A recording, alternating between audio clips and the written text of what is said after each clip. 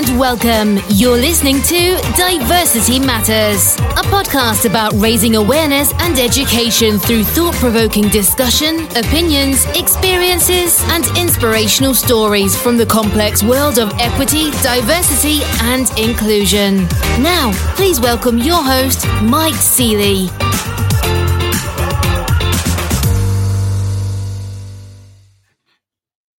Hello and welcome to Diversity Matters podcast show, where we embrace all people from different backgrounds, perspectives and experiences.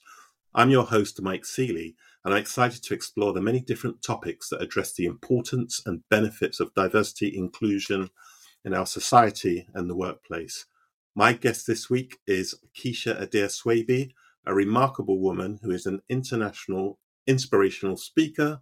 She is the founder of Empowering Dyslexics, which is a company which helps others to unleash their true potential, to find their greatness, to live a life of purpose through inspiration. She is also the author of a fantastic book entitled Empowering Dyslexics, Blessed and Gifted, and a radio presenter, as well as finding time to be a wife and mother to 4 children. This is a very modest introduction because Keisha has achieved so much more, which we will discuss. Keisha, welcome to Diversity Matters, and thank you for taking the time to be here. Thank you so much, Mike. It's an honor to be joining here today. Really excited about our interview. Excellent. So I did read your book. It was great. I read it in 2 days. Really? Yeah. Oh, I couldn't put it down. Now, what I'd love to do is just to start by you sharing a little bit more about yourself, particularly your time in Jamaica and growing up in Jamaica to the time when you came to the UK. Yeah. So I grew up in Jamaica in a little parish called St. Elizabeth, for those that know of Jamaica. And I started school, but I really loved school, but I was really struggling with a lot of things. You know, I remember being in the classroom and having to copy from my peers, because our teachers in Jamaica at that time was very different from what we know now and what we know in the UK as well. So if we didn't know our times table, we'd get beat in our hands for not knowing it. We'd have to be immaculate in school as well. But the struggles that I was having was I really didn't understand quite a lot of the things that was being taught in school. And, you know, I developed kind of a fear towards certain things, especially numbers and maths, because if you've been beat to learn something, you're really going to, you're going to move away from it in a way where you're going to have develop that fear where you don't want to interact with it, you don't understand it, so you just want to keep away from it. So I was going through school, struggling all the time. Whilst I really enjoyed going, it was every day was for me was a personal challenge, and it was a hidden challenge as well because I didn't know what I was going through. Yeah. And when I left Jamaica at the age of 14 to come to the UK and started the education system in the UK, that was another journey. So we'll explore a little bit more about that. But that's how it started, really. Excellent. And I can't even imagine how much kind of pressure you went through. I know that in reading your book, you had a teacher that wasn't very supportive, and you even had members of your family that were telling you that you were stupid and all kinds of things. So I mean, how did you cope with that? I cope by just going through each day, because what else can you do? You develop a situation where we tend to mask things. People who are neurodiverse, we go through our life in a lot of sense where we don't, the true us can be hidden underneath all the challenges and all the hidden things that we're going through, which we don't talk about it, because who do we talk to about it? I couldn't talk to my parents about what I was going through because they really didn't understand themselves. And until being diagnosed after age 41, I haven't sat down and really spoke to my mum or my dad about it in any depth, because they themselves, I could see it now that I've been diagnosed, I could see it in themselves where their schooling that they had, and the things like writing a simple letter and all of those things, they were struggling themselves. So that's a big part of it, where there's a lot of undiagnosed people out there who don't know anything and have no awareness. So I just had to just carry on regardless. Oh, wow. And, so you eventually come to the UK at age 14, so still at a time when you need to be in school, completely different environment. What was that like for you? That was absolutely horrendous for me at the first start of it, because I spent 2 years in the schooling system. As you know, at age 16, you take your GCSEs. And I remember just being in the exam, going through, started school was hard because I come from Jamaica. The sunshine, as you know, everything is so different. The food, Hmm. the people, when I started school, it was a shock to my system, because I started school September and it was absolutely freezing. And I was like, oh, wow, this is hard. And then when I started school, they realized that I was a new girl who come just from Jamaica, and I got bullied because of the way I sounded, the way I spoke. So there's times where I didn't say anything in class because I was embarrassed Yeah. and ashamed that I am going to be the one that's going to be picked on. So I kind of was muted for a while, and things like PE, I just didn't want to do it. Certain things I just didn't want to partake because of what was Yeah. going through. So it was very different. And we'll come on to since you were diagnosed, but even prior to that, so again, the challenges you had were with numbers, with Yeah. letters, but also with coordination, right? You speak Yes. about not being able to catch a Yeah. ball and not Yeah. knowing your left from your Left and right right. hand. Yeah. So that must have really kind of put you in a shell, I'd imagine, in terms Yeah. of not really wanting to kind of socialize and engage and things like that, right? Definitely. So did you make many Because friends? I had not as much as I could have had. I had there was just few, because the school that I went to in the Midlands was predominantly white and Asian students. There was probably around Hmm. 6 of us that were black, and it was another family that I knew, but they were in a different year group to myself. So I kind of gelled with possibly about one or two of my Asian peers in my class at the time, in my form at the time, and that was it really. So after you left school, you found yourself a job. Yeah. And I how came did you to Manchester. manage? Yeah, how did you So manage working with everything else, yeah. all these challenges you have? So after I left school, I came to Manchester to live, and I started because I was determined after leaving school, not having any GCSEs, I was determined to achieve my English language GCSE. So I enrolled myself into Loreto College, which is a college here in Manchester, and I had other challenges that was going on in regards to my immigration status and all of those things. It's all in the book. However, Hmm. I managed to get, after finishing, I managed to get my first job with the GMB Union, and I spent 5 years with them. But in that job, I was really struggling as well, because I remember I had to it was a booking system, because it was a conference kind of college, and we had a booking system, and we also had like a stock system, because everything was provided on site. For example, accommodation, catering, all the food ordering, everything went on there. And I remember covering for my colleague Jade, and I totally messed up the whole booking system. I booked people in the wrong accommodation night, and people that were booked in, and I kept noticing the pattern keep happening over and over again. They noticed it as well, because they seen that certain task that they gave me, I was really struggling, and Hmm.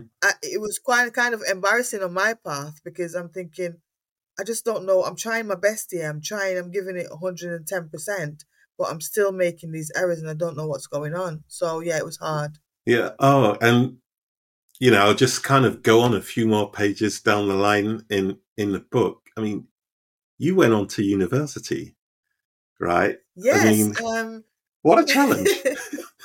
Yeah, because when I came to the UK, my grandma, she used to, bless her soul, she used to take me around to see relatives, and they always had these pictures on the wall of the hat and gown. And I always Uh-huh. had that dream that one day I want to be wearing that. So after I left the GMB Union, got redundancy after 5 years, I went into the local government for 12 years, spent 12 years in there. And then again, the challenges were there. I was going through a lot of Hmm. stuff. I was going through anxiety, depression, all of those things was happening because I had this hidden thing that was going on. They noticed, to put me in special measures because of the errors and everything that I was making. So there came a point in 2016 where I had to just sit down and talk to my husband and said, I remember driving to work one day and I rang him and I said, I can't go into work. and we talked, and it wasn't an easy decision because we have a family. We have, at the time, I had 4 children, but I was really, really suffering in silence. Mm. And I made a decision to leave my job and go and start studying. So I remember applying for a foundation degree because I had to start from the bottom, considering I only had a few vocational qualifications plus my English.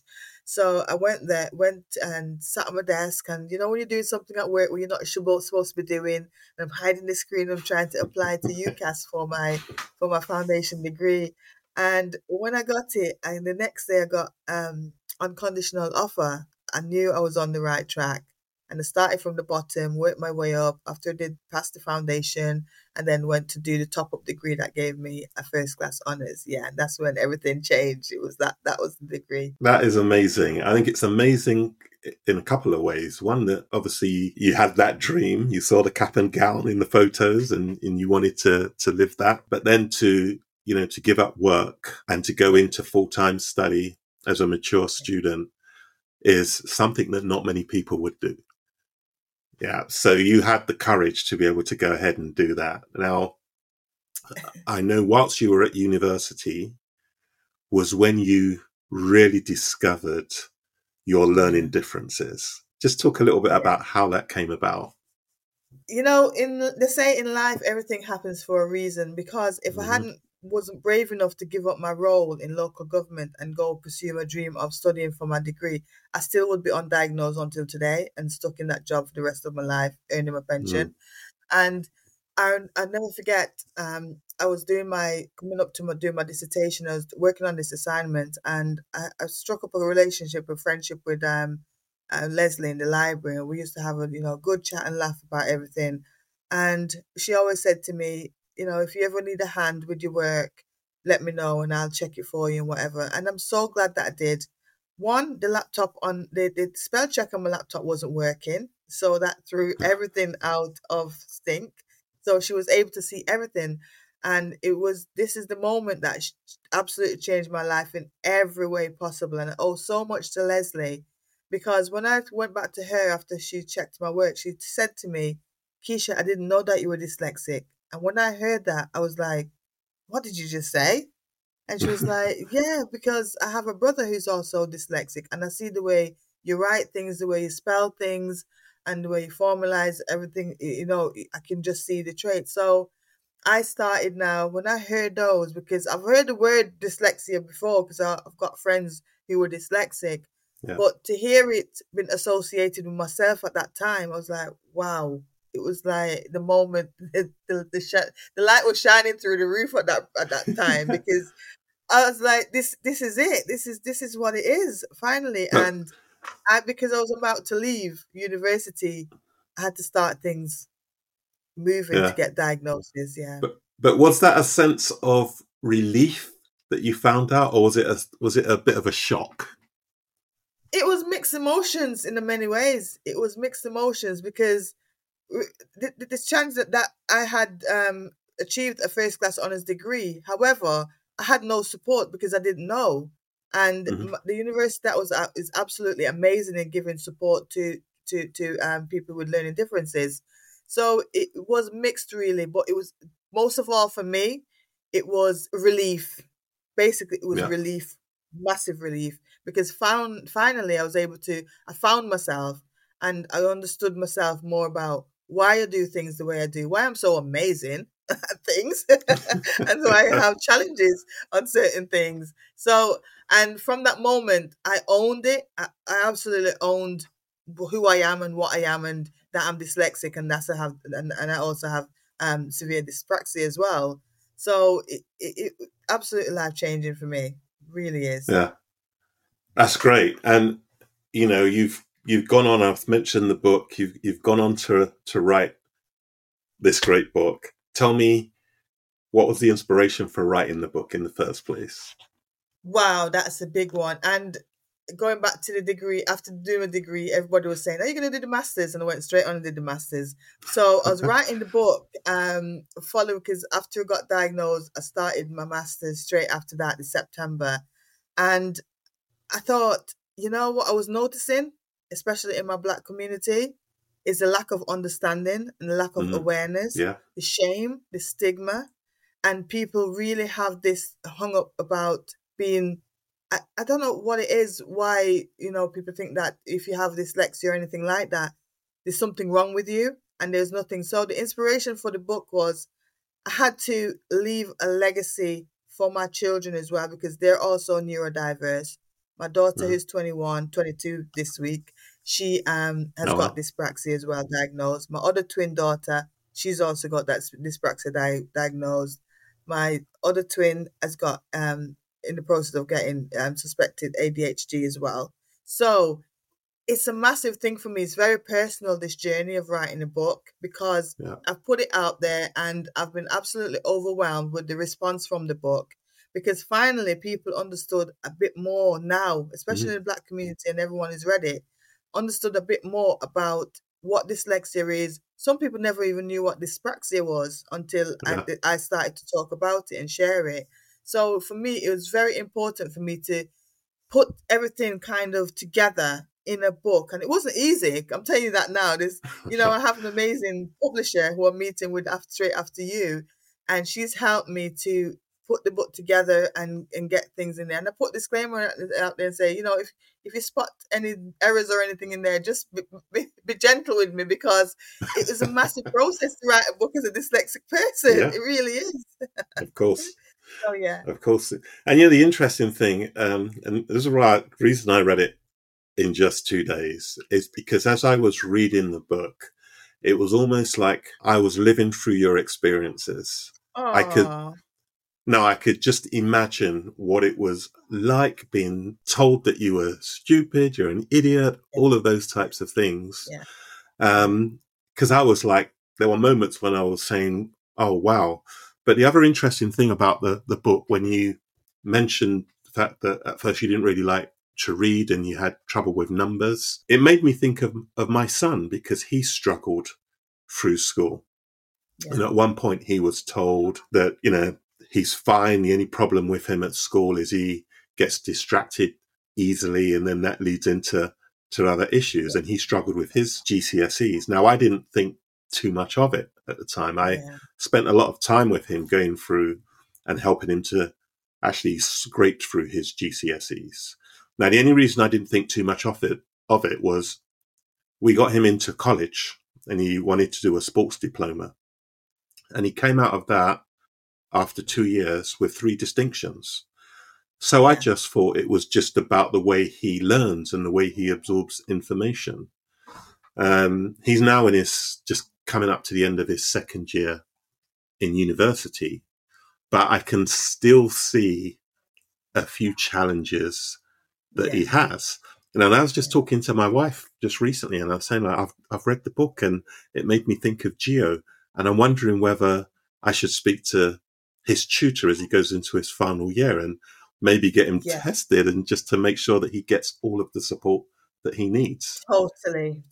Because whilst is in that setting of the environment of studying, they have provisions in there to give them support. The diagnosis, when my daughter, it was so good, Manchester Metropolitan University, I got to take my hat off to them all the time, is my daughter started, she was coming out of college, and the college couldn't do anything because she was leaving. But straight before she started a degree at the university, they had her tested and she got the diagnosis. And the support that she got was absolutely amazing. She had a support worker, just like myself. Funny enough, we both had the same support worker while I was doing my master's. She was doing her degree. Yeah, it was quite, And so she got the laptop.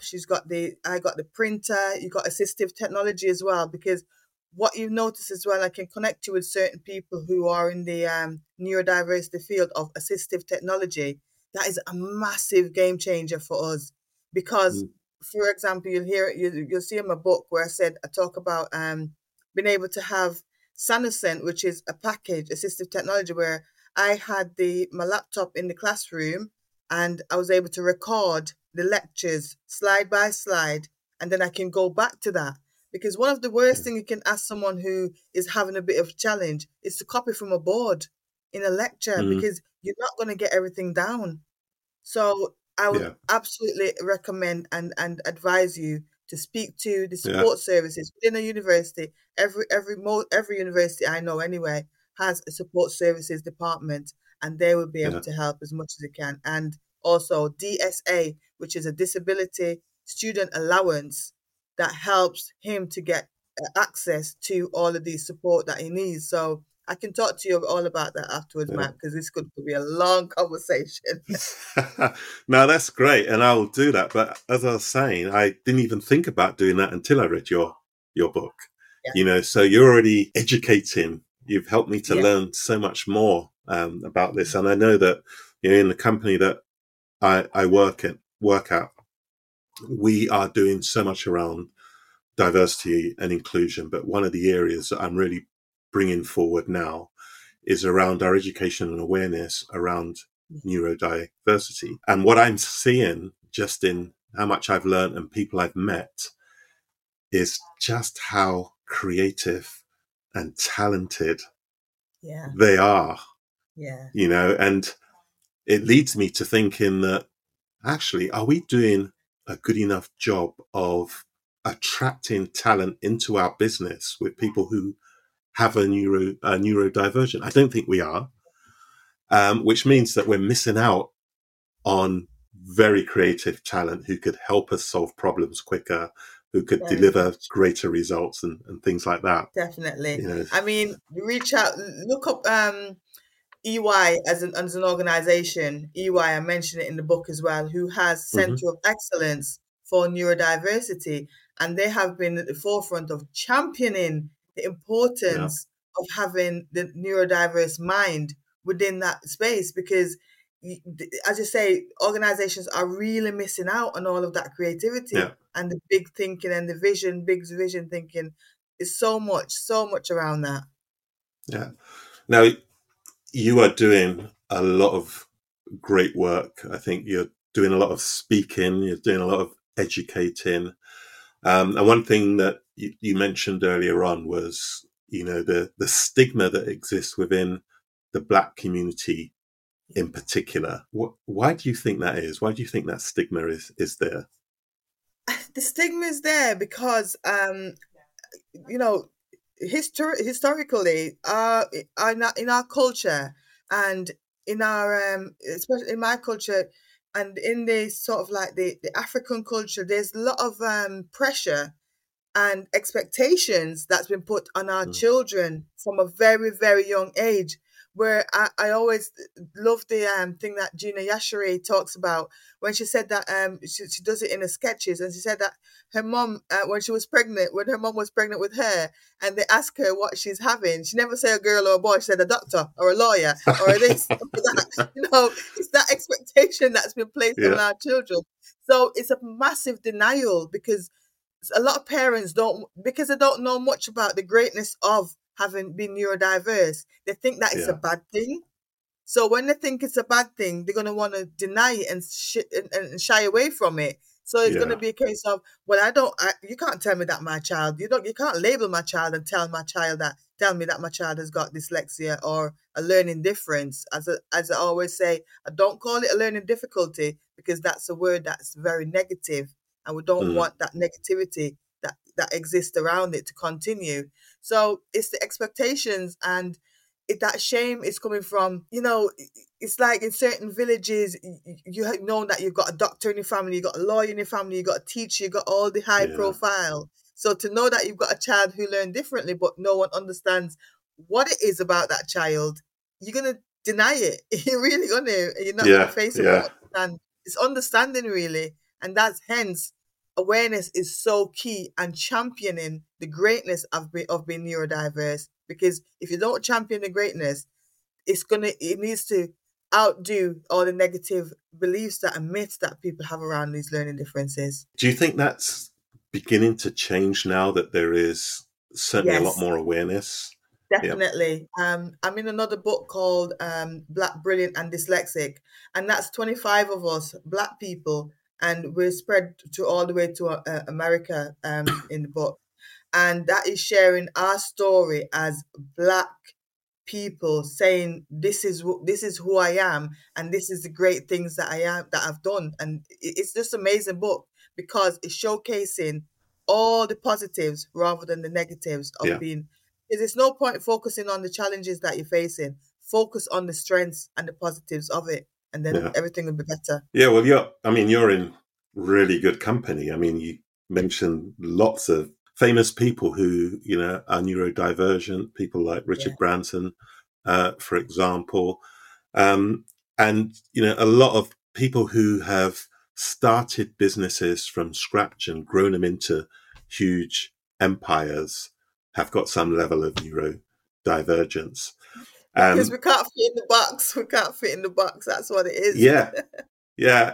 And I think that's a really good point you make, because I think for those folks who couldn't really maybe get a full-time job in a company, couldn't go through an interview process, well, what else can I do? Let me start my own business. Let me start my own thing here. And have grown, and I think when you look at famous kind of scientists and engineers and people like that, some of them are neurodivergent. I met a guy in the US a couple of months ago at an event of ours. Very interesting guy. He was, he had ADHD, he had autism, but yet he was an engineer in the company that he worked for. And I had a really good chat with him where he was explaining that, one, he had never ever been through a formal interview. All the jobs that he had got was through having to network with people. But as an engineer, one of the most fascinating stories he told me was when he looked at these complex electrical schematics and drawings, he was explaining that as he reads them, they actually form a 3D picture in his mind. And so he can see the drawing in 3D, and he can begin to see where there are issues, what's going to go wrong, what's set right. And then he would pass that information on to the rest of his colleagues and engineers, who would always be shocked as to how on earth did you determine that? And it just makes you realize that we need to do so much more to elevate people who are neurodivergent. And I think part of the challenge, and correct me if I'm wrong here, but part of the challenge is there are not enough people self-declaring their learning differences, right? So it means that if we don't know, it's very difficult to be able to support them. Yeah. And hence it comes back to awareness and understanding, because once you understand how great it is, you want to shout about it rather than just keeping it to yourself. And going back to what you're saying about the gentleman that you met there, another thing is with people who are neurodiverse, we are absolutely solution driven. If there's an issue or there's a problem, we're going to see that solution. We're going to find something that's going to make that situation better.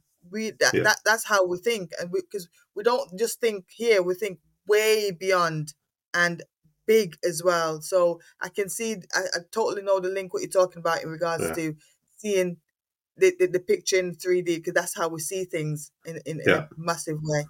Yeah. Now, in schools, I'm going to come to schools at the moment in education. I think some of the biggest challenges there is that, a mainstream school is fixed in a structure. Any child who may be misbehaving, who may not be able to pay attention, is often deemed as, someone who is a bit of a troublemaker, and they often get into trouble. Yeah. What kind of advice would you give to particularly the education authorities and teachers around even trying to take us a little step back and try and assess, and I know they're not experts, but try and assess, why is a child doing this, and could there possibly be some learning difference that they have? Going on. So that goes down again, but we always have to go down to understanding and awareness, because a massive percentage of the teachers within our school classrooms don't know much as they should know about learning differences. And when they change that, and it has to be something in the system now that's going to be embedded, that all teachers are trained It's simple as that. Mm-hmm. They all need to be trained so they can spot what it is. Because as in the prison system right now, I'm going to have to touch on that to back up this. Because in the Mm-hmm. prison system, over 50% of the inmates have a learning difference. Right. Why is that they weren't diagnosed? It's a case of they slipped through the net in primary school, slipped through the net in secondary school, Mm-hmm. left the whole schooling system frustrated, doing things that they're not supposed to be doing, and then end up in the prison system. Yeah. Now Yeah. that's coming back because diagnosis. A lot of school will say I had the same experience with my own children. School will say, "Oh well, we can't diagnose them until they're in year 4 or they're in year 3, age 8, and all of that." No, the earliest. I'm not saying that you're going to spot these things in every child, or it may be a learning difference. Maybe just slow development issues. Mm-hmm. However, when you can get to the grips of how that child learn and understand their learning styles, that's a big thing because not every child is going to be able to do the theory and the academic side of things. Some children are just creative. They just want a piece Yeah. of paper, some paint, and they will just create Yeah. something. And I see, I have twins, and they're so different in their own way. Where the girl she'll make you something out of nothing because she's got that creative side, but Yeah. she's not necessarily the biggest reader or the biggest speller. So teachers have to be able to identify to say, oh, this is what's going on here, and don't stop writing off children who may be, because trying to put a child in a seat sitting there for hours, it's Yeah. difficult. Yeah. They're going to want to move about. They want to explore because that's what children are. So it's having that understanding to say, you know what, that child is not, and if there's something going on, it's something deeper that's happening. There Right. may be frustration coming from a difficulty that they're masking a learning difference because as a child, some children don't want to be seen as being different or being treated Yeah. different by getting the support. But it's so important for them to get it from a young To age. do it. Yeah. Yeah. And kind of transcending that into the workplace. What should companies be doing to Right. support What this? companies need to be doing is create an environment that's very accepting. So that if Mm-hmm. someone is in there and they're struggling, they don't feel embarrassed or ashamed to come and talk to the HR manager or the Yeah. team leader or the manager to say, you know what, I'm struggling with this. Also, from my own experience, pay attention to your employees, learn more about them, understand how Mm-hmm. they learn things. Not everyone wants to be sat in a meeting for 2 hours and be writing and taking notes. Find other ways of doing things. Sending out information in a readable format, easily understood, bullet points, bam, bam, bam.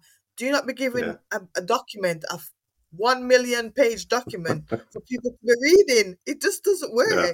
because Yeah. if Keep you're it simple, right? neurodiverse, well, yeah, make it simple. 1 page, main points. Don't make the meeting so long. Sometimes people, we get brain tired very easy because our brain is going Yeah. 100 miles an hour. So our brain's going to get tired. So sitting there and trying to take minutes in a meeting environment, trying to understand it, make it simple as possible. And I go down to the recruitment process as well. That is a big part that employees are really, really, really messing up on because not everyone learn the same way. The application form, that so many people who are neurodiverse avoid applying for amazing jobs that they would be so good at because of the application process. There's an interview, and then there's a test, and then there's another interview after following that, and then another interview with 4 people sat around the desk, frightening the hell out of you. You're going through anxiety, you're sweating, everything is going on, and just make it simple. It's just. Now that's a real interesting point.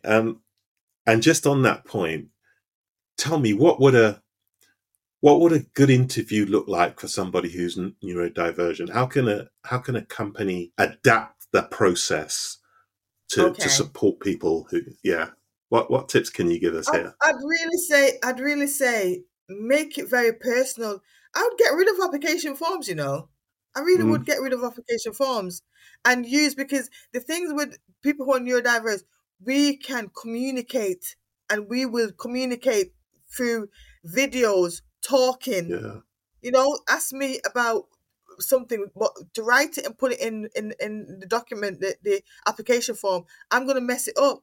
It's simple as that. Yeah. So make it really, really simple. Bring somebody in, basic information you want from them, so that you know that they're qualified, they're kind of in that route of being qualified. Talk to people, talk to them, rather than asking them to Yeah. complete a 20-page application form. It's just not going to Yeah. work, you know? I tell And you find what, out about them. Go yeah, on. I absolutely love the idea of a video application. Yeah, That would be definitely. amazing, right? We have all this Video wonderful application. technology at our Yeah, fingertips. yeah. You Oh, know? wow. Yeah, And if well, you want I'll them have to to, think about that one. definitely, and if you want them to do certain things, send it to them and give them the opportunity to talk about it, what it is that is required of them. Because Yeah. following instructions for us can be quite tricky at times as well. Mm. So, you know, explain to them what is required of them. Let them know Yeah. beforehand as well, and give them enough time. That's a massive thing as well. So, Timing. Because if you have a yeah. test attached to an interview and you said, oh, you've got an hour allocated, it's like doing an exam. You got an hour Hmm. allocated for this. We're going to sit there spending half an hour trying to read it to get a head around it, which is going to take us a little bit longer. Yeah. Half an hour's gone. We only have Yeah. half an hour left to do the rest of the application. It's not going to happen. Yeah. No, I hear you on that one. And actually, you know, I think that not every job requires No, testing the applicant, no, you know. no, no. So sometimes I think we need to kind of do things on face value, give people the opportunity if we think that everything is We right. overcomplicate things. That's what we Yeah. do. We Yeah. overcomplicate things. Absolutely. Okay. Oh, that's great tips and great advice. Now, tell me this. Where do you get the time to now be a radio presenter?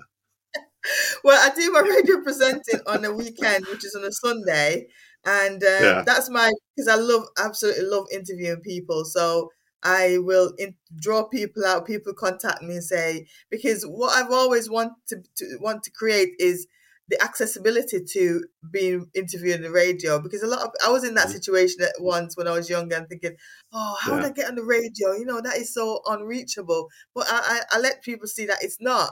And then my interview style is very relaxed. So I always ensure that they are fully aware that it's not going to be such a hard questioning. It's just a chat, really. Yeah. And because a lot of people get very anxious about the whole process of Yeah. it. Yeah. So I love doing the radio, and it's part of my communication side of things that I have, that which is so Excellent. amazing. And do you have? Do you just talk about any topic, or are you specific on?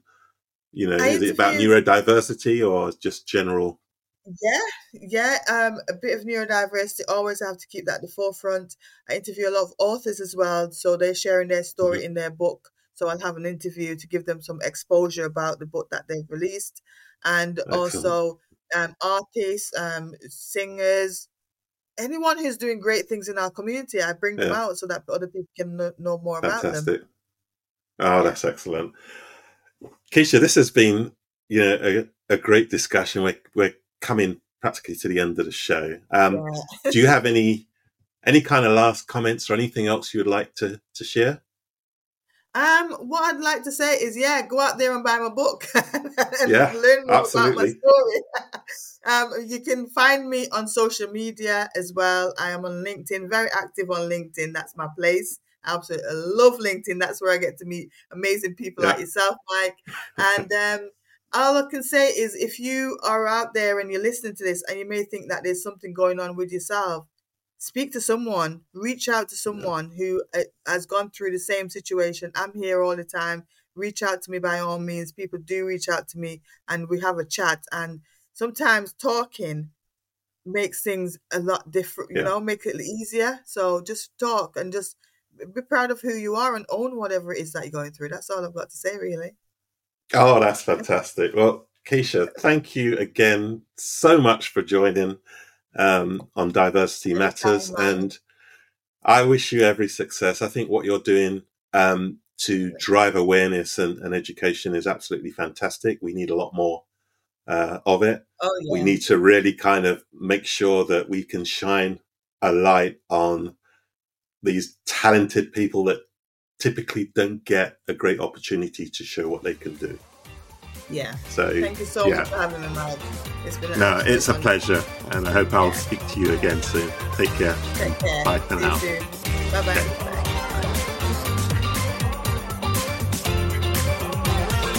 Thanks for listening to this episode of Diversity Matters. If you liked what you heard, then be sure to hit like and subscribe. And we'll see you next time.